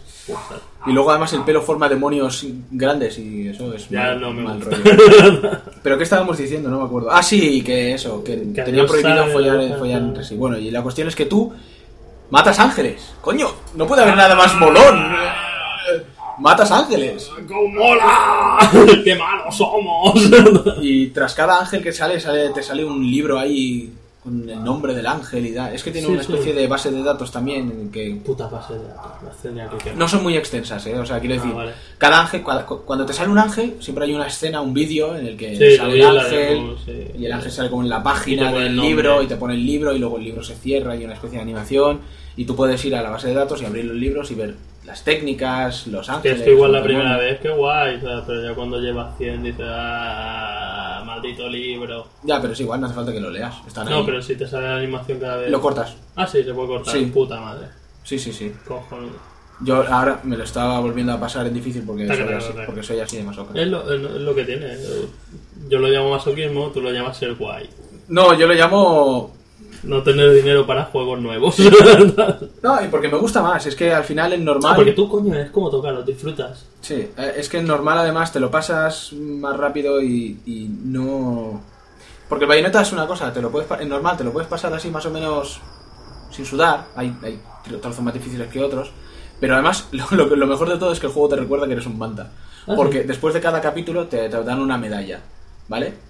Y me hice casi todas las de esto en normal, sin sudar, así, pero después de cada capítulo, bronce, o piedra, o bronce, o piedra. Y yo, hijos de puta. Y pues pónmelo en difícil desde el principio. Volveré. No. Luego en difícil, como vas más vivo, pues encima vas sacando mejores resultados. Aparte de eso, no sé, de gráficos y sonido está bien. No es ultra puntero, pero se salva. O sea, se salva de calle. No nada mal. No. Además, lo que pasa es que las canciones se te llegan a repetir hasta porque son como de estas J-pop. Sí. Y también el diseño parece que lo ha hecho un japonés pasado de LSD, ¿no? Así yo es que lo vi en la demo y dice... un poco como el Devil May Cry, porque los primeros aún tenían ese equilibrio entre sobrio y como mola ser japonés, pero ya los siguientes... Sí, es un diseño un poco más extravagante. Estrambótico. A veces se les va la pinza a los japoneses. Tiene mucha arquitectura de Gaudí que cogieron ahí, que parece todo eso. Eso no te digo que no está bien, pero luego, claro... Pero los ángeles y los personajes, dices, hostias, ha oído hostias. Tanto quejarte, tío. Sí, porque me quejo. Si no, no soy persona. La jugabilidad está bien. Está Hombre, bien. O sea, que para estos eso juegos básicamente es jugabilidad, tienes que empezar a machacar botones como un desgraciado. Y la dificultad, pues ya digo. Luego, aparte del nivel difícil, luego se desbloquea otro todavía más difícil, por si no te basta y quieres seguirlo así disfrutando de la vida. Y después también se desbloquea uno más fácil. ¿Ah, sí? Sí. Más fácil que el... Sí, que el muy fácil. porque aparte de jugar con una mano, el DualShock vibra todo el rato. Y trabajo que le ahorra a los japoneses. ¡No, pero molaría! O sea, Que sí, no. ¿te lo habías creído? Por Como un lo has momento- jugado, es súper fácil como lo has jugado. Por un momento me lo he creído, sí. Eso que... Eso no se puede hacer, niño. Lo hemos dicho muchas veces, pero lo ponen en las instrucciones. Sí, se te sí, cae sí. el pito. O se te magnetiza o algo así. Se te irradia Oh. de litio. ¿Y si mola más? ¿Y lo estamos perdiendo? Y después se te cae. Pues sí, y... Ve, lo que pasa es que al fin y al cabo tampoco es tan difícil, ¿eh? No Porque es tan difícil. sí lo es, pero no lo es... Aclárate. No, lo que pasa es que ahora no digo... Es difícil si eres un negado, pero si eres pro como Christopher... No, lo que pasa es que te facilita mucho las cosas poder elegir capítulo, recoger pócimas curativas... Bueno, chupa chups, Sí. porque tú lo que coges son cachos de... Porque esta lo que hace es chupar, ¿no? Sí, tú coges cachos de lo que sea y vas Y fabricando se lo mete- chupa chups y se los vas metiendo en la boca, Hija claro. de puta. Claro que sí. Pues agárrame este cacho. Pues... Los personajes son un poco meh. Quiero decir, la tía tiene su carisma, pero luego hay un secundario así súper guapito que llega a ser un poco ridículo. Es de este humor japonés que te llega a sí, ser un lo he poco visto, cargante, sí. ¿sabes? Que dices... Y la protagonista es como cabecín. Sí, vale, el diseño del personaje es Cabecín. un cuerpo inmenso y la cabeza es un poco más Patotas, pequeña, sí. que Pero hay pillan un culo y unas Eso sí, tetas. pero hombre, con las patotas para no tener un culo que te cagas. Y no te puedes cubrir. Eso es algo que si Ah, estás es verdad, acostumbrado... eso he jugado. Si estás Esquivas. acostumbrado al Ninja Gaiden y al Devil May Cry y al God of War, ya vas dispuesto a cubrirte de todo, porque si no te cubres en esos juegos, vale, Bueno, pero... en el Gaiden a veces te cubre y te dan igual. Ya. Pero en este no te puedes cubrir, y eso es... Pero tiene Vas. el tiempo brujo, que Tiempo brujo. cuando esquivas justo en el momento en el que atacan, se activa el tiempo brujo y eso te da una ventaja increíble. Por eso digo que a veces no es tan difícil. Pero hay enemigos que el tiempo brujo no les sirve, y eso te jode, pero Qué bien. te revienta. Es como... Pero es como no recomendable para epilépticos, ¿no? El juego. ¿Por qué? Porque yo jugué a la demo y era una pantalla que caes en un reloj. Que digo, no sé si estoy arriba, si estoy abajo, si puta madre. Después los ataques, ¡guau! Con la música y sale, ¡guau! Un bicho. Y digo, aprieta todos los botones a Cholo y ¡guau! Apretando a Cholo. Sí, a veces es bastante frenético. Es básicamente recomendar. Yo encuentro que es un buen juego si te gusta el Ninja Gaiden. Si te gusta el estilo, ¿no? Sí. Más Ninja Gaiden que God of War, desde luego. Por los diseños, por el guión, es todo más japonés. Es que, claro, es que Sí, la claro. misma diseñadora. Sí, es que sí. Es que es muy japonés. Diseñadora no, desarrolladora. Cuando la desarrolladora es japonesa, se nota. Es lo que tiene, que son japoneses. Ujú. Pues Y- sí, pues lo recomiendas a fan del género, ¿no? Sí. Ve, y a cualquiera que quiera. ¿Probarlo? Porque este, como lo puedes poner muy fácil, aunque no seas fan del género y no quieras empezar a mirar técnicas y mierdas, pues juegas en fácil Y pim, pam, y pasas pim, el rato. O en súper fácil y pasas el rato y te masturba. Pero para eso juega Yakuza 3, no sé. Sí. Que no es fácil tampoco el Yakuza 3. A veces te dan hostias guapas. ¿Se puede elegir la dificultad? No lo sabes. Sí, se puede elegir. Ah, vale. Pero si estoy jugando en normal, yo sabes que siempre juego en normal. Ya, no, sí. Al principio, por lo menos. Menos el Infamous, que me eligió en difícil y jugué en difícil. Soy así de imbécil. Y... Imbécil, no, te lo pasaste igual. Y Ya, pero soy así de imbécil porque podría jugar igual a todos en difícil, ¿sabes? Me los pasaría igual y me durarían más. Pero es una en dificultad normal, buena. los boss, o sea, aquí hay bosses que son igual un pederasta con navaja, no son una cosa súper espectacular, pero te cuesta y tienes que pillarle el tranquillo y está guay, hay quick time events. Vale. Pues ya está, hemos terminado con los juegos.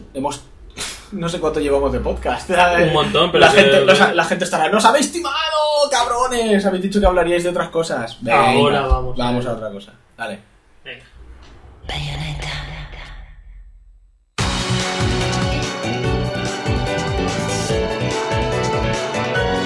Cómic. Porque no solo de videojuegos vive el hombre. No, yo soy de cómics. Yo sí. ¿Y de cómics? ¿También lees? Ya, también es verdad. No te hagas el loco ahora, como decir, no, yo cómics no leo. Leo libros. Leo novelas gráficas. Oh, eso me da una rabia. Me da una rabia. Bueno, cómics, espera, que me cojo la chuleta que no sé ni qué he leído. Novelas gráficas. No se nota, que estamos leyendo un guión. Oh, sí, un guión extenso. Que pone Umbrella Academy y punto. Vale, el que quería hablar de él y recomendar muy mucho. El que quería hablar de él. Eso es que quería hablar de él es mí. Eso es una construcción en castellano antiguo. Sí. Umbrella Academy. Yeah. Vale. Esto, me lo dices así, me suena a Resident Evil Remake con Wesker de estudiante. Nada menos parecido. Vale, venga, di. Un cómic que... O sea, ahora contaré un poco acercados a la hoguera. Contaré la historia de cómo compré este cómic. Que por ahora aquí han salido 2 series de 7 que tiene planeadas el guionista. Espero que esto os interese, porque no sé lo que va a decir. O sea, digo, estaba en mi tienda habitual de cómics, donde todo el mundo me conoce y me quiere, como Cheers. Y no vamos a hacer propaganda, a menos que nos paguen. Pues estaba en Gotham Comics. Y le digo al dependiente, digo, soy viejo, ya no sé qué colecciones sacan. Y digo, ¿qué mola? O sea, como decir, recomiéndame algo, me lo compraré. Y te dijo Sandman. Dijo Sandman, y digo, no, recomiéndame algo bueno. Y me recomendó este cómic, que si soy yo, pues no ni me hubiese fijado. No lo había visto, pero ni me había fijado. Me dijo, este te molará. Y además es curioso porque el guionista es el de Chemical Brothers. Y yo digo, hostia, Chemical Brothers. Pero entendí mal. Dios, no. ¿Qué pasa? Metal Gear. Sigue. Entendí mal, no era Chemical Brothers, era My Chemical Romance. Y cuando lo vi en casa con la pegatina de Gerard Way, el cantante de My Chemical Romance, yo ¡no! Pues bueno, todo lo poco que me gusta como músico, me encanta como guionista de cómics. O sea, realmente, el cómic es muy, muy, muy bueno. Es un cómic de superhéroes que no puede ser más atípico. O sea, un poco la sinopsis del cómic es de El Monóculo, un personaje, un típico altruista millonario con un monóculo. Es que claro, si el protagonista se llama El Monóculo... No es el protagonista. Ah, bueno, perdona. Sí, es el que lo lía. Es un millonario con un monóculo que es un extraterrestre disfrazado también, otra de sus características, que adopta a 7 niños pequeños. Porque resulta que en un año nacen como 40 y pico niños con poderes extraordinarios. No se sabe por qué. Y él adopta a 7 y le dicen, ¿por qué has adoptado a estos 7 niños? Y dice, para salvar el mundo. Joder. Con previsión. Pues era un extraterrestre previsor. Pues lo comparan con la Patrulla X. O sea, es una especie de historia y que sería el profesor Xavier. Después, sí, veo el paralelismo. En cada niño puedes ver un cíclope, puedes ver un lobezno, sí. Puedes ver una Jean Grey. Pero pero ahora me vas a decir un pero. Pero últimamente X-Men da puta pena y esto no. X-Men desde lo último medio bueno fue lo de Grant Morrison, y porque Grant Morrison los tiene cuadrados. Pero bueno, tampoco me voy a extender mucho en el argumento porque más vale irlo descubriendo, pero voy a comentar, por ejemplo, que al leer la primera página ya te quedas con el culo torcido. ¿Qué pasa? ¿Qué pasa aquí? ¿Qué mundo es este? O sea, el primer enemigo a que se enfrentan es al Doctor Zombie y Fenn. Y la Torre Eiffel resulta que es una nave espacial robot. O sea, así de raro. Y con poderes tan espectaculares, los niños, por ejemplo, hay uno que tiene el poder tan espectacular como aguantar la respiración indefinidamente. Oh. Y dices, qué chorrada, pues es el que más mola. Así. Muy bueno. El dibujo de Gabriel Ba, no había visto nada de este tío, pero podríamos clasificarlo en el estilo de dibujo un poco como Mike Mignola, ¿no? Minimalista.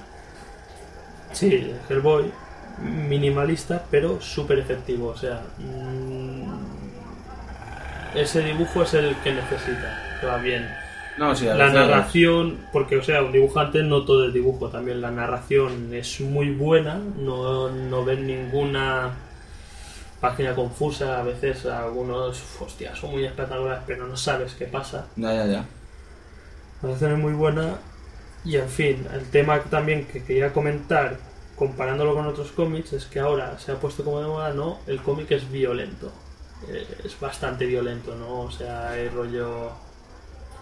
toques que atraviesan cerebros, tal, explosiones de cabeza. No he leído ningún cómic en el que exploten cabezas. Lo típico, pues hay un montón. ¿No has leído Akira? ¿Qué? No. Pues explota cabeza, cholón. Y el tema es, ¿hasta qué punto Ni Akira, ni necesita... ningún manga. ¿Hasta qué punto necesita este cómic toda esta violencia explícita? Sí, ¿hasta qué punto? Hasta ninguno, porque sin esa violencia sería igualmente buen cómic. Sería, o sea, este cómic se sustenta en una buena historia en la que la violencia y ese grafismo es como un extra, o sea, digo, qué divertido. Pero, o sea, tiene también como una violencia no explícita, o sea, en los hechos de que hace la gente, o sea, ver por ejemplo la frialdad que tiene el profesor Hargreaves, que es el monóculo, que adopta a estos niños, y hasta hay un momento que uno de los niños le llama papá y se gira y le te he dicho que no me llames papá porque no soy tu padre, ¿sabes? Y dices, hostia, eso como jode más que después ver lo típico de que están matando a unos malosos reventándolos, ¿sabes? Vale, pero entonces no me ha quedado claro. ¿Este cómic es violento o no es violento? Es violento, pero, o sea, es una violencia que está más en el fondo del argumento. Vale. Realmente los hechos, las cosas son violentas. Ahora ya me puedo hacer la imagen. Y tú estabas sentado leyendo y diciendo, coño, pero es que esto mola y luego violencia cholor y no mola tanto. Ya veo tú. No, porque hay otros, o sea, después la violencia está totalmente justificada. Hay algunos de las viñetas más violentas, tampoco lo voy a decir porque sube spoiler, pero se lo guardan y cuando hay esa violencia, coño, te afecta. Consiguen su cometido, que es afectarte y decir, hostia, qué puta historia porque más me está moviendo. Se me ocurrió todo esto porque después el siguiente cómic que leí, también bastante nuevo, bueno, de este ahora podéis encontrar ahora mismo en las tiendas del Umbrella Academy la primera serie, que es Suite Apocalíptica, y después la segunda serie, que esta viene en un solo tomo, la otra son unos cuantos comic book pero en formato prestigio. Sí. La segunda serie, que es Dallas. Pues después leí en una página de internet un comentario sobre un cómic que es No Hero, que es de Warren Ellis, que hablamos de él, y el dibujante un tal Juan José Rip, que tampoco había visto nunca y tampoco me arrepiento de no haberlo visto antes. Pero este no es tan bueno. O sea, Warren Ellis es un guionista que a mí no me acaba de convencer, o sea... ¿Qué otras cosas ha hecho? Ha hecho Transmetropolitan, ha hecho The Authority, que ahora vamos a hablar de ello, el primer volumen, que digamos, The Authority. La cuestión es que No Hero, o sea, este guionista va siempre como a provocar, ¿no? A lo fácil, a provocar, a revolverte. Con Transmetropolitan había algunas historias que era solo para decir, mira, jajaja, qué burrada, ¿sabes? Que Transmetropolitan al final me resultaba como una especie de Futurama sin gracia, o sea, las sectas que salían, las movidas que contaba, como No sé, pues trata de tenemos a otro doctor, ¿no? Que inventa una droga basada en el LSD, en el ácido lisérgico, que te la tomas y te da poderes. Te transforma en alguien con superpoderes. ¿Qué superpoderes? No sé, siempre es diferente, ¿no? Es como el del LSD, de verdad. Sí, y te da poderes solo en tu mente, ¿no? Pero te los da todo. Y este tío lo que crea es una sociedad que es los niveladores, que son para... Nivelar. Sí, para mantener las cosas en orden, supuestamente, ¿vale? Claro, siempre se tuerce luego. Sí. Después se pasan a llamar porque, o sea, empieza en la década de los 70, me parece que es cuando el LSD lo petaba, hasta días de hoy, ¿no? Que empieza con la muerte de uno de estos, porque después se pasa a llamar el Frente. Que dices, hostia, ya antes los niveladores al frente, ¿qué pasa? Se están moviendo macarras.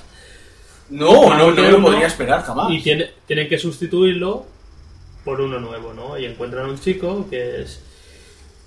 O sea, pues en este cómic, al final, que no puedo decir que no me gustase, o sea, que dije, qué coñazo leyéndolo, o sea, pero al final te quedas como decir, esto parece es un tomo único, supongo, porque así como acaba la historia es único. Pero te quedas como decir, hostia, parece como todo para el final, o sea, como estas películas que las ves al final hay un giro y dices, la película ha sido una puta mierda. Solo para prepararte para este giro. Para prepararte para este giro. Decir, es como una anécdota, como un chiste de cómic. Sí, que depende del final. Sí, realmente lo otro, vale, vas viendo y después al final dices, pues bueno, pues vale, mi opinión. Ahora saldrá uno y digo, ¿cómo te metes con Warren Ellis? Si Transmetropolitan es lo mejor del mundo. Spider que lo saben, por ejemplo, lo dirá. Pues ¿qué tiene en común con Umbrella Academy? También es muy violento. Incluso es más violento. Pero es, por ejemplo, una violencia como si ves Promesas del Este, o El Padrino, o Scarface, y luego ves Tu madre se ha comido a mi perro, o Bad Taste, ¿vale? En el dibujante, que es un dibujante, iba a decir feo, pero el hombre no sé si es feo, pero el dibujo que tiene es un dibujo no tan feo como desagradable, ¿no? Ajá. O sea, realmente hace como un efecto que, o sea, dan una hostia, sale sangre salpicada, como espolvoreada, luego eso, la carne tirada, pero es que hasta hay un momento que están abriendo la tapa de un móvil y se ve como una pequeña explosión, que digo, ¿qué es eso? ¿Qué es eso? Piel muerta de las manos, que cuando le das con el pulgar se escaman. O sea, es todo como... O sea, la escena en que adquiere poderes el protagonista, que digamos, porque no le sale muy bien lo de adquirir poderes, es como la escena de transformación más desagradable de la historia del cómic. ¿Qué pasa?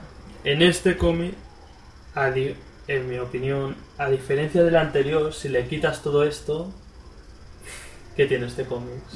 Si no es la violencia y la gracia de decir, ¿dónde está este? Qué chungo. Okay. Espera. A ver, tú sigue entreteniendo al público. ¿Cómo voy a entretener al público si el que tenía que hablar de los cómics es el... Espera, ¡es de puta madre! ¡Ahora vuelo! Luego lo quitamos. Oye, ¿esa funda que tienes ahí detrás es una espada? Vale.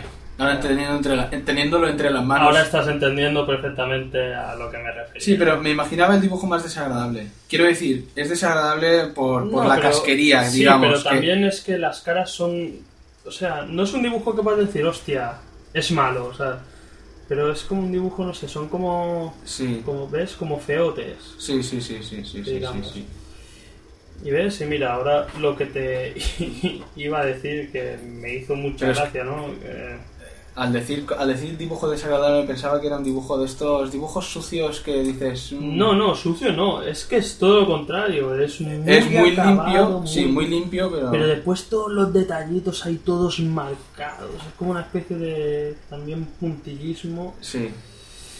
Y, por ejemplo, joder, ahora lo encontraré, mira que lo encontré y digo, ¿qué mierda es esta?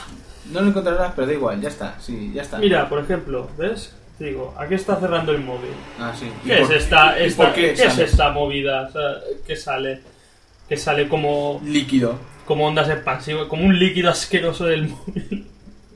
Porque Joder, pon rayas de movimiento, ya las has puesto, basta. Porque a lo mejor el móvil funciona a base de sebo.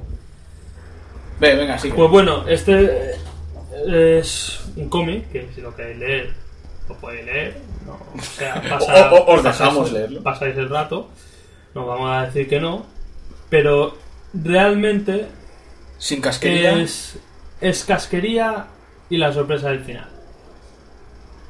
Para eso, mucho más recomendable. ¿Lo has visto, el dibujo del Umbrella Academy? Sí, me gusta.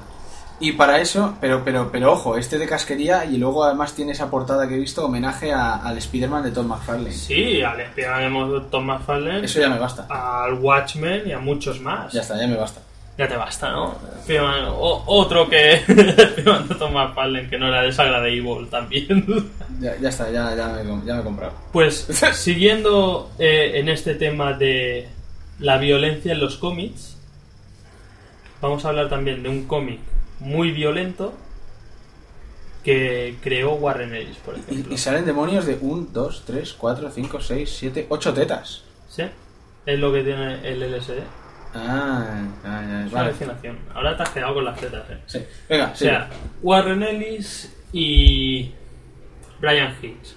Brian Hitch es el dibujante que ha subido al Olimpo de los dibujantes for the Ultimates, que a mí no me gusta, pero bueno, es como... Eso lo dices solo para hacerte interesante. No, ya tuve una discusión con un profesor con gafas y calvo que decía, no, pero este es la bomba. Digo, a mí no me gusta. Es un dibujante de postalitas cinematográficas. Parece que hace postalitas. Estamos hablando de Authority. Esto. El cómic este fue una continuación del grupo creado por Warren Ellis, Stonewash, de Image, de cuando Image era súper noventera, ¿no? Pues para no seguir con Stonewash, cogieron unos personajes de aquí, crearon algunos nuevos y crearon un grupo que la gracia de este cómic, que es un grupo tan poderoso que hace lo que les sale de los cojones un poco. Eso es lo que mola de los grupos poderosos. Y este, siendo más antiguo que estos dos que hemos hablado, bastante más antiguo, o sea, también fue un poco revolución porque antiguamente en los cómics, por lo menos los cómics americanos, porque los cómics japoneses siempre se les ha ido la olla, pero había el Comics Code, y había una censura, tal. Como hablamos de lo de los vampiros, que la tontería esa de que no podían chupar sangre. Sí. Pues este Authority, cuando salió, era como decir, Dios, qué bueno, le pegan una paliza a uno y le arrancan la mandíbula y tal. Pues realmente este es un cómic muy bueno. Authority, para ser de Warren Ellis, que no me mata mucho, es muy bueno, pero también tiene eso, que tiene la violencia por el placer de provocar. Pero aquí, o sea, sin esta violencia le faltaría un poco ese carisma que tiene el grupo de pendenciero y de arreglar las cosas por las malas. Claro, hombre, a veces... ¿Vale? Pero se nota mucho el cambio porque el primer volumen que comprende 3 arcos argumentales, ¿no?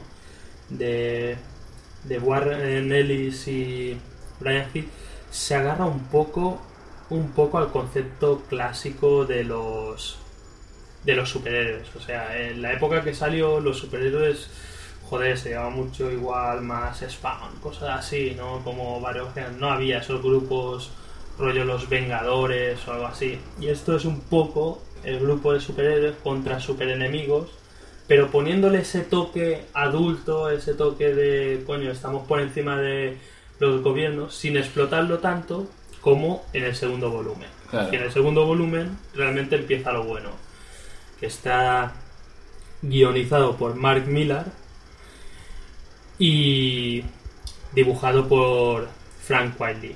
Ajá. Que Frank Quitely, a mi parecer, es uno de los mejores dibujantes que hay en estos momentos. Es el dibujante también lo comentamos, de All Star Superman, de la Patrulla X de Grant Morrison, que hemos mencionado antes. Pues aquí es un poco donde empezó la escalada hasta ser lo que es ahora. Pues lo que hace Mark Millar, que a mi gusto me gusta bastante más como guionista que Warren Ellis, es como darle otra vuelta a la tuerca, ¿no? Ahora sí que vamos pasados de vueltas, ahora sí que somos violentos. O sea, lo que había hecho Warren Ellis en su etapa es como no les da mucha profundidad a los personajes. Hay muchos personajes que no saben, que son nuevos y no saben mucho qué rollo llevan. O sea, le da importancia a las historias o tal. Crea un tipo de narración parecido al japonés. O sea, pasan menos cosas en cada cómic, Sí. pero más espectaculares, viñetas más grandes, peleas más largas, pero realmente, o sea, más ligero de leer, digamos. No son esas páginas de Watchmen que están leyendo Sí, una llenas de hora, bocadillos sí. y demás.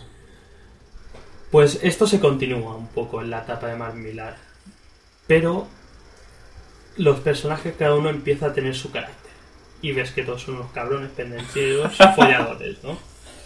Hizo una cosa también muy innovadora, que hay dos superhéroes en el cómic, que es Apolo, que es una especie de Superman, o sea, que sus poderes del sol, vuela, ¿sabes? Y después otro que es Midnighter, o sea, el medianochero, o sea, Sí.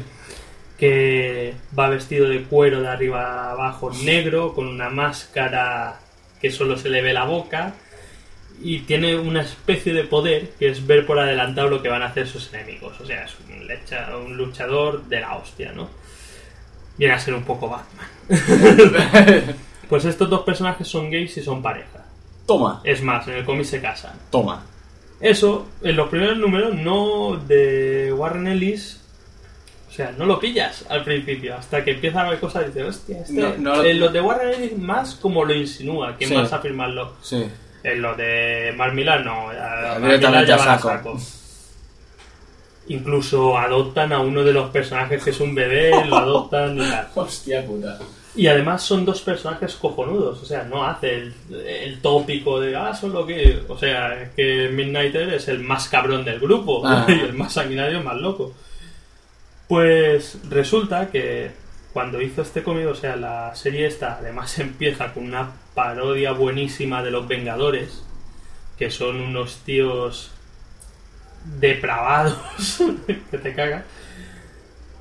Porque esa es otra diferencia. O sea, en la etapa de Warren Ellis, los enemigos son, en el primer arco, un supervillano, uno de los hermanos Gamorra, de la isla ficticia de Gamorra, que es un supervillano que ya salía en Stonewatch. En el segundo arco es un mundo alternativo, o sea, una tierra alternativa poblada por unos extraterrestres que quieren conquistar la Tierra para hacerlo un campo de violación, porque se están extinguiendo. Y el tercer arco luchan contra Dios. O sea, o lo que ellos creen que es Dios, porque es el creador del sistema solar y viene a reclamar la Tierra. Que justamente la Tierra ha sido invadida por un virus, que es la humanidad. Pues es eso. Que aunque hay cosas ya más transgresoras, vienen a ser un poco, que digamos, enemigos clásicos, ¿no? De grupos super... Pues en la etapa de Mark Millar, el primer enemigo contra el que se enfrentan es el gobierno estadounidense. El peor enemigo de todos.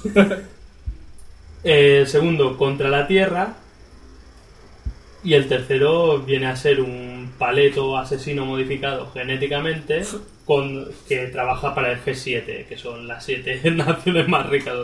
O sea, ya políticamente se meten más en el tema, porque lo primero que hace Authority es ir a un país de estos ficticio, pero que está bajo el control de un tirano y apoyado por los Estados Unidos y tal. Y ellos pues acaban con la tiranía y cogen a todos los refugiados y se los llevan a su nave interdimensional. Uy, qué bien. O sea, ya se ponen por encima de las leyes, de los gobiernos de la Tierra y dicen, esto es lo que hay, somos superpoderosos, si no os gusta, Os jodéis. os jodéis. empiezan a hacer orgías en su nave, sale sexo, ¿no? Llegando hasta tal punto que la primera censura del cómic no fue por la violencia, sino fue un beso entre Midnighter y Apolo. Joder. O sea, ¿hasta qué punto es un cómic en el que están arrancando columnas vertebrales, atravesando cabezas de gente y tal, y lo primero que censura es un beso homosexual, ¿no? Entre dos personas del mismo género. Que tiene una tela eso. Después ya fue más y coincidió con los atentados del 11S, ¿vale? Y que era el último número de la etapa en la que dibujaba Frank Wiley, llegando al punto que un número ya no salió, ¿vale? Por violento. Si ese dicen que no salió por violento, no me quiero imaginar cómo era. Debían salir gays a mogollón. Pero el tema es que este cómic no es como por ejemplo el No Hero. O sea, que es una violencia como que al final no te afecta tanto igual como la violencia del Umbrella Academy, pero Authority no sería nada sin la violencia que tiene el cómic. Realmente es una consecuencia. El grupo es así, o sea, no es como los Vengadores, que el Capitán América se infla a pegar escudazos y no mata a nadie, no. Aquí si estás jodiendo a una ciudad, vienen estos y te inflan a hostias hasta que te matan. Pero hay una diferencia con No Hero, por lo que dices, que la veo. O sea, porque dices que No Hero sin la violencia, o sea, es violencia por violencia y casquería. Authority sin la violencia no sería nada, pero no se justifica. Cuidado. O sea, no sería nada. Es como el puño en la estrella del norte, digamos. O sea, sin violencia no sería el puño en la estrella del norte. Pero no quiere decir que sea malo, solo, o sea. Claro, es que, o sea, No Hero es como violencia a saco en un cómic. En Authority hay un equilibrio con Umbrella Academy. O sea, en Umbrella Academy no prima tanto la violencia como la historia, pero en Authority hay un equilibrio. Como del siguiente cómic también que vamos a hablar, que hay un equilibrio. O sea, es que es una consecuencia de la historia que te están contando que sea violento. Sí. ¿Vale? Es como el siguiente cómic que quería mencionar. No, El Predicador. Ah, vale, El Predicador. El Predicador también es un cómic que cogió mucha fama también por ser muy violento. Y también no tan violento de hechos, sino también de lo que expresaba, ¿no? De lo que se metía con la iglesia, por ejemplo, con Dios y con su puta madre. Pues ahí Garth Ennis, que es un predicador, está guionizado por Garth Ennis, Steve Dillon. Garth Ennis, irlandés. Irlandés. Ya te digo, se llama Garth como el de Wayne's World. Pues el tío este ha hecho cómics como unos que hizo, no sé cómo se llaman, de la Segunda Guerra Mundial tal, que eran también súper violentos, súper casquería. Pero aquí es donde está como más comedido. También es súper violenta y súper casquería, pero suele estar justificada. ¿Vale? Y ha hecho uno, para mi parecer, uno de los mejores cómics hasta fecha de hoy, que es El Predicador. Es un cómic muy bueno y muy recomendable. Y ahí, vale, no es para estómagos débiles, porque realmente es muy violento, por lo que hemos dicho, pero es también más violento de concepto que casquería, pero la violencia es una consecuencia de la historia. Y esto lo pondría un poco al mismo nivel, Authority, por la relación, que es un poco el tema que estamos tratando, por la relación entre violencia e historia. Y después, si he de hablar de otro que pondría al mismo nivel que No Hero, es Wanted. Wanted de Mark Millar también, por ejemplo, porque Mark Millar es capaz de cosas tan buenas como The Authority o los Ultimates, que para ser de Marvel es una serie cojonudísima, y de cosas tan malas como Wanted, guionizada por Mark Millar y J.G. Jones. ¿Me estás diciendo que no recomiendas Wanted? A mí no me gustó nada. Es más, y sé que es un cómic con muy buenas críticas, muy valorado, y que han llegado... Y vale, y no es por eso que lo odio, pero han llegado a llamarlo el Watchmen de los supervillanos. ¿Vale? Pero espera, llaman dos cosas en el mismo podcast que no recomendamos. Esto puede ser... O sea... épico. Pasaréis el rato, pero Wanted me enervó. O sea, la historia... Es como lo de No Hero, ¿no? Es la historia para decir... los malotes, pero no te identifica... O sea... Es un personaje principal que yo por lo menos le cogí rabia. O sea, es decir, pero coño, esto no mola. O sea, vale, molan los antihéroes, tal, mola Lobo, mola Lobezno, tal. Pero no, tío. O sea, Lobo molaba porque era de cachondeo, tal, y no sé, y tampoco molaba tanto Lobo. Molaban las primeras historias de Kay Giffen y Simon Bisley y poco más. Pero Wanted es como... es un mundo donde los villanos, que digamos los supervillanos, han exterminado a todos los superhéroes. Y se han repartido la tierra entre ellos, ¿no? Y controlan el cotarro. Pero, claro, llevan un pin como... Me hizo gracia porque me recordó a los canteros de los Simpsons, ¿no? Llevan un pin, pues mata a la gente, la policía cuando ve el pin, pase, tal. Y son supervillanos. Sí, sigue habiendo policía.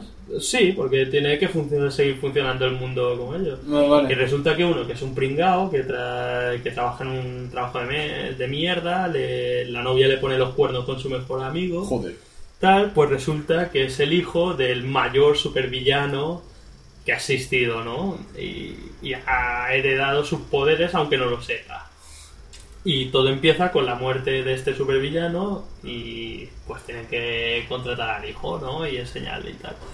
Pues no sé, no encontré uno que también es un cómic violento, también más de idea, pero se basa solo en vamos a ser malotes.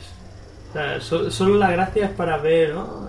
¿Violencia? Sí, no, violencia no, sino mira antes le ponían los cuernos y ahora ha ido y ha matado al tío que le ponía los cuernos. O sea, ahora que soy guay mato a la gente que me mira mal. Es como esto, que a veces lo piensas, estás en la oficina, lo piensas y dices, Dios, ¿cómo molaría ahora si tuviese superpoder? Mataría a todos.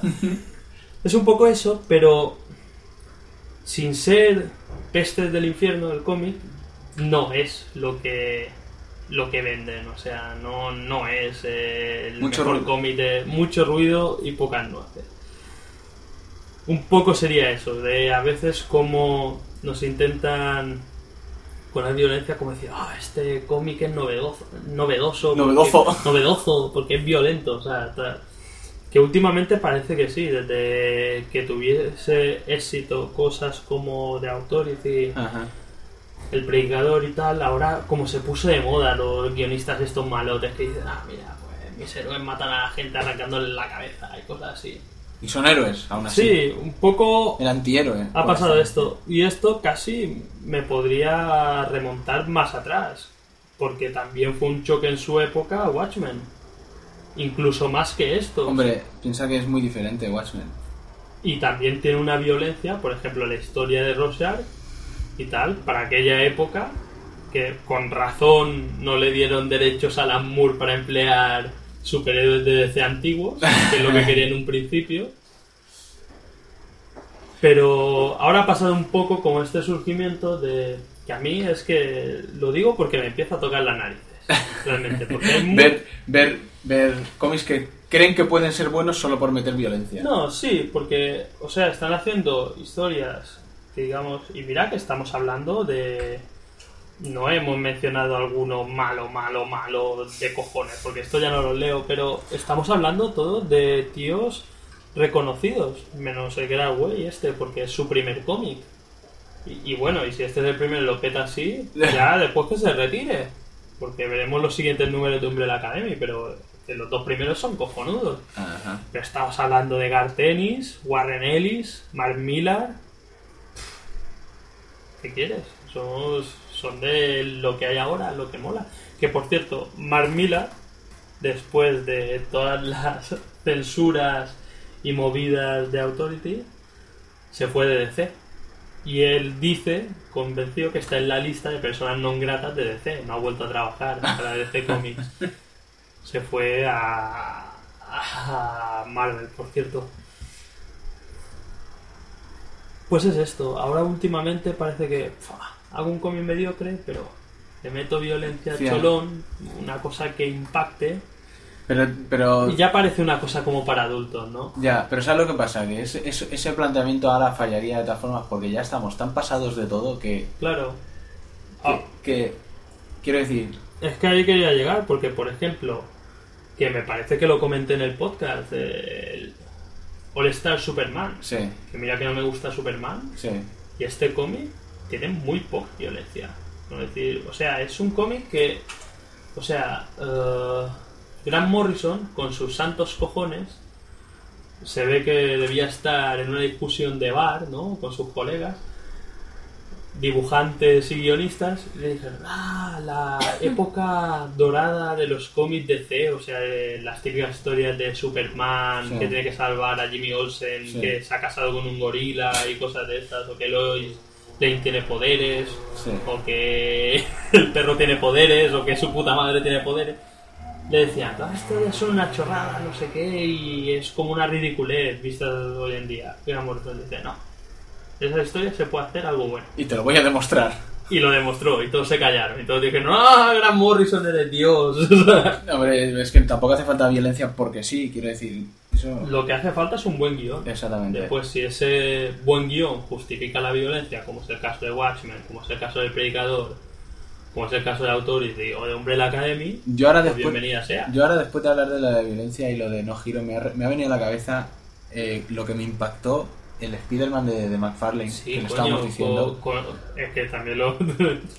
Porque ahora cuando has dicho la de violencia recuerdo, porque yo era fan de Spider-Man ya desde antes, pero luego cuando llegó el Spider-Man de McFarlane dije, joder, cómo mola, porque estás sufriendo, le están masacrando al hijo de puta, porque lo dejaban destrozado. Además, y recuerdo el duende. El duende te iba a la decir. Historia con el niño era muy chungo, tío. Que era una especie de Freddy Krueger, así que había una escena que tenía a los tíos como dentro de un contenedor. Con la cara quemada y... Sí. Era... O sea, pero en aquella época no era lo normal. No. Salía eso y además Spider-Man de Tom McFarlane no es malo. No. Es buen cómic, tiene un buen guión, ¿no? O sea, Tom McFarlane aún sabía lo que hacía.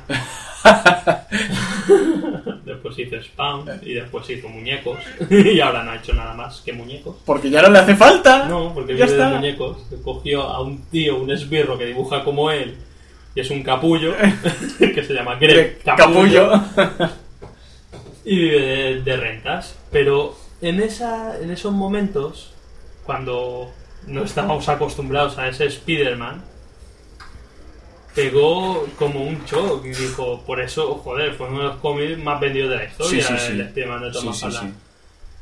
Ahora, ¿qué pasa? Después, a partir de eso, en matanza máxima, siempre estaba Spider-Man hecho polvo con las costillas rotas. Yo no he visto ningún cómic de Spider-Man desde entonces que no tenga una costilla rota, una fisura craneal, todo un huevo subido, esto que se sube y duele un montón.